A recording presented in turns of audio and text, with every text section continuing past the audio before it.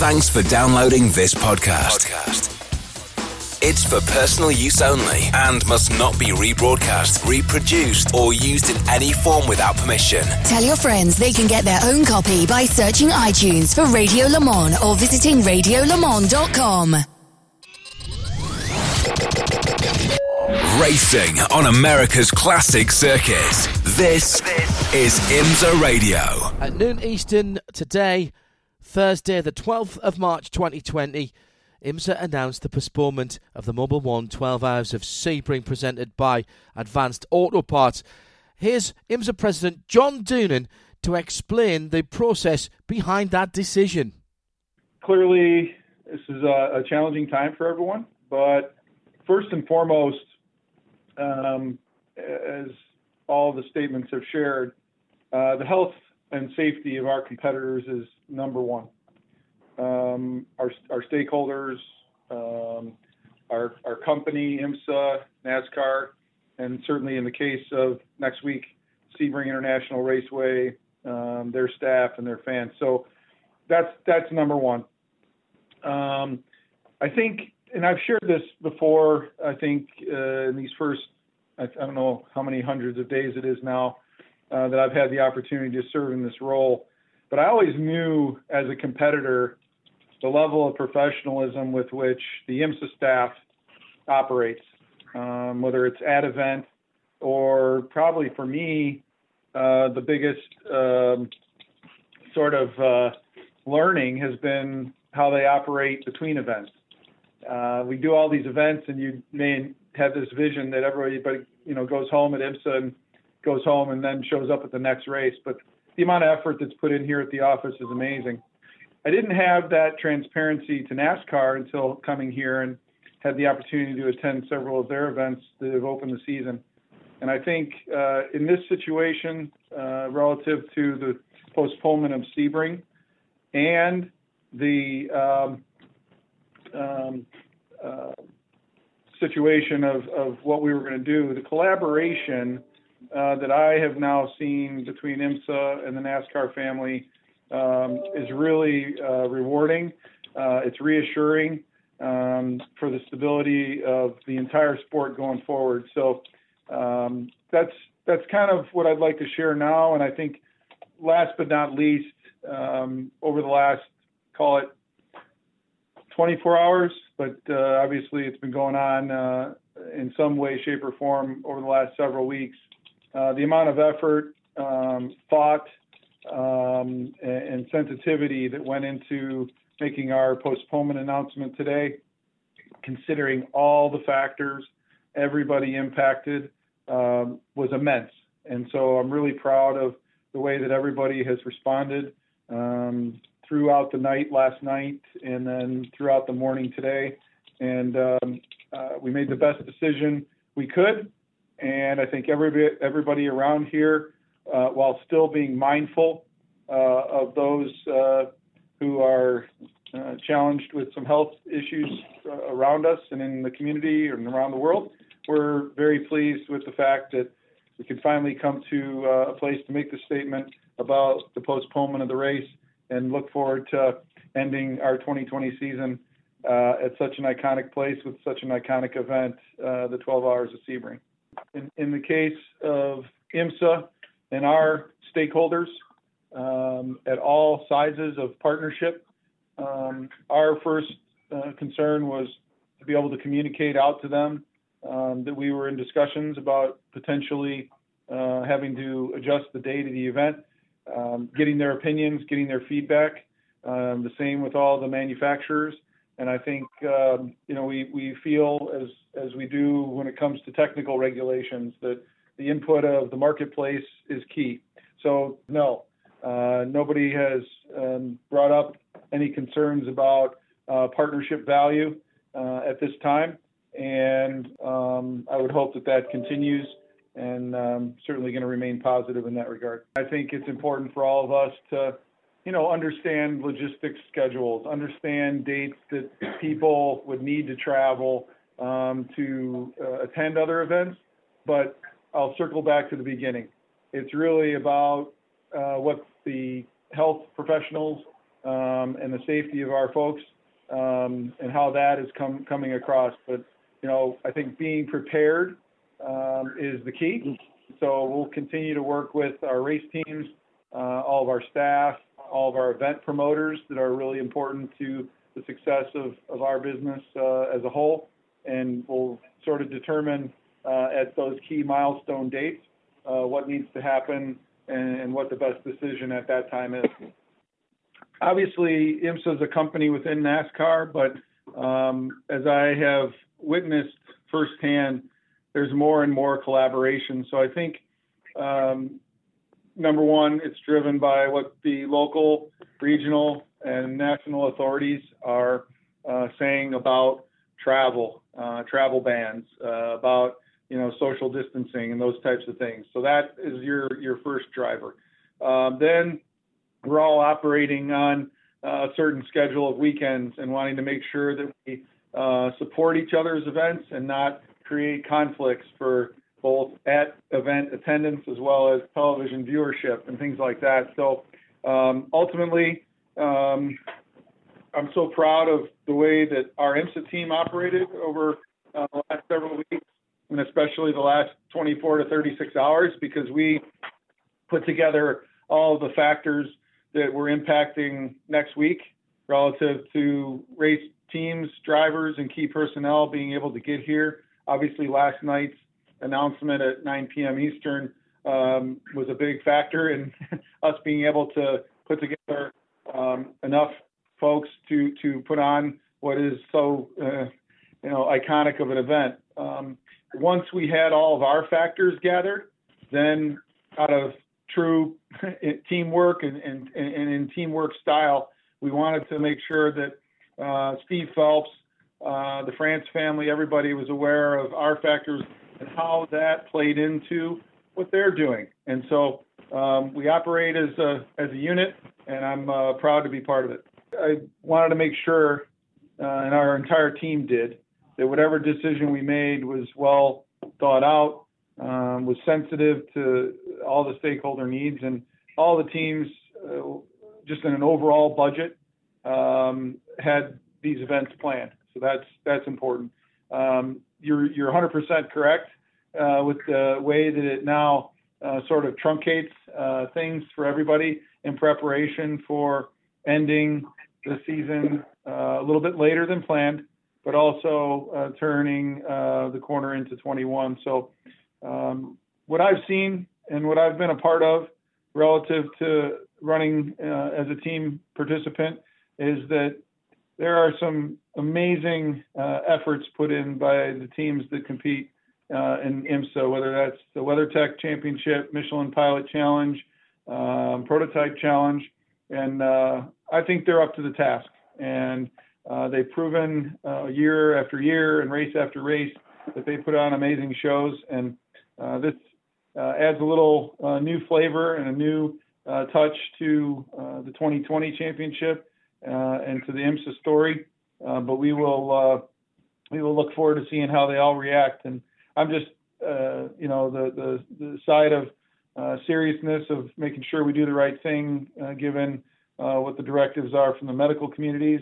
That aside, I can't believe that we're literally going to see what is, I think, 58 hours of sports car racing within that short period of time. It's going to be pretty amazing.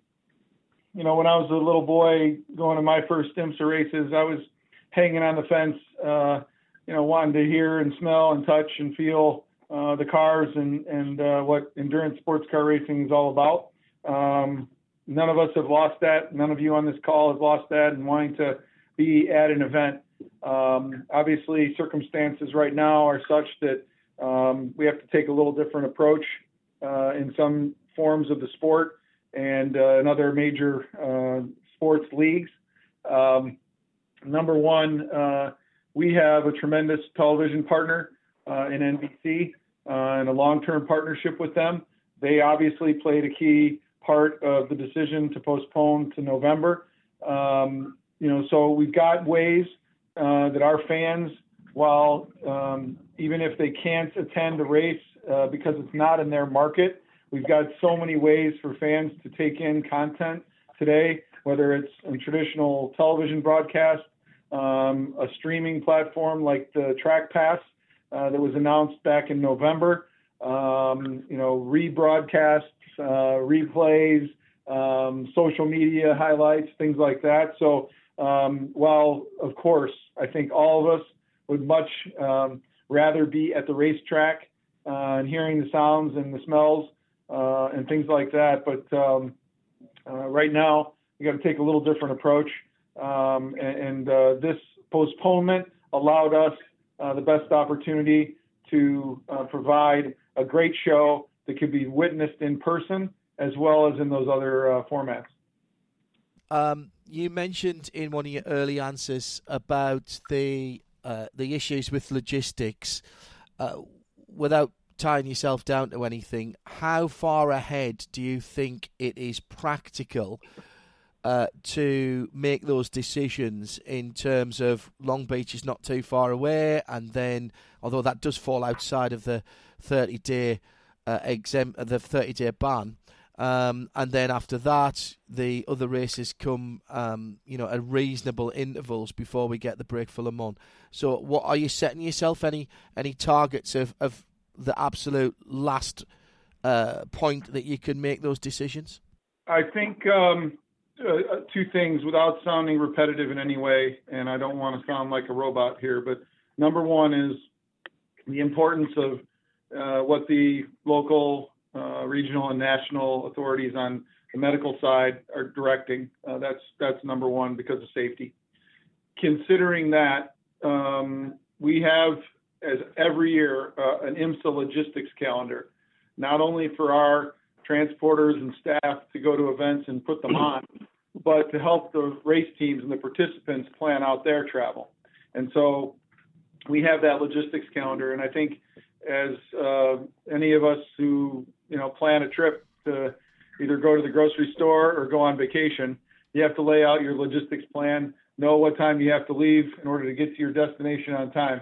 And so as soon as we worked through all the processes this morning to make the announcement we made at noon Eastern, one of my first calls was to a race team and asking for their specific logistics calendar for the season, such that we can lay that out, and it helps us navigate decisions not only at times like this that are challenging, but frankly during what we would all maybe consider normal times.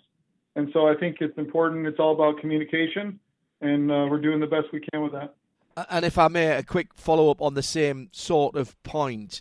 Two of the next three races are shares with IndyCar, and therefore, in that respect, you're not necessarily totally, as IMSA, in charge of your own destiny there. They haven't got on the track yet at St. Pete's today. They've still been on a hold. How does that factor into those calculations, John? That's an excellent question, John. And it, I think, shows, again, similar to what I shared about NASCAR, there's an organization called ACUS here in the U.S., which is led by George Silberman. George is outstanding. He leads ACUS as the new president, and he does a great job of keeping everyone in the industry in communication. So I think as events approach where we're sharing with other sanctioning bodies, it's all about communication. And I think it's been announced that at 3 p.m. Eastern today, the mayor of St. Petersburg will have a news conference regarding the events over there, which happen to include our Porsche GT3 Cup Challenge Championship presented by Yokohama. So, all about communication and making sure that we support one another to the best of our abilities.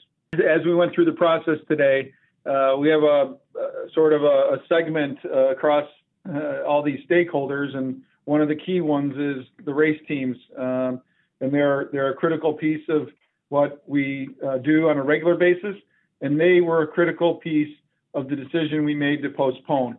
As the announcement was made last night, it created travel issues specifically from the team members and IMSA participants coming from Europe, drivers, engineers, mechanics, folks that actually help put on the show. So that's really what the biggest factor was in making the decision, over and above the safety of all those same people and the public. So that really is what played into it. They were supportive of doing this. They obviously have budgeted for the 2020 season. And I think knowing that this is out there now, they've got many months to start thinking about their 2021 programs. And this gives them some time now to plan in that regard with a little bit of a gap, an extra week, so to speak, to plan. The fans, specifically those, as we know, who voted the 12 Hours of Sebring, USA Today, I think, ranked at number one in terms of motorsports events. They are a loyal bunch. We all know that. And so, obviously, everyone looking forward to the race next week, but I think we're so thrilled that the spirit and the iconic nature of this event will still happen. We can keep that history alive in 2020 in November. And so I think we're going to see that same spirit and excitement among the fans. I know the folks at Sebring International Raceway, Wayne Estes, John Story, Rick Humphrey, they've been preparing. Maybe they're just extra prepared now as they look towards November. And so what does this mean for the Michelin Encore? Well, the good news is our tire partner Michelin was deeply involved in these discussions and ultimately our decision, making sure that we didn't impact their logistics and personnel movement for the plans for next week, both for the IMSA side of it, but also for the WEC side of it.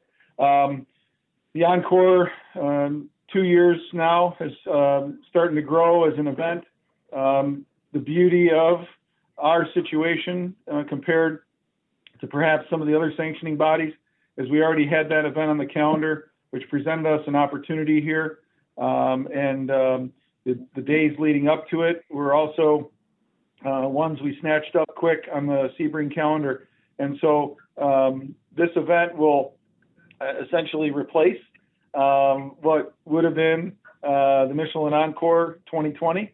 And we'll continue to survey the race teams, the drivers who participated in Encore in the past, and use this opportunity to look towards building something similar to what we've seen the last 2 years in 2021.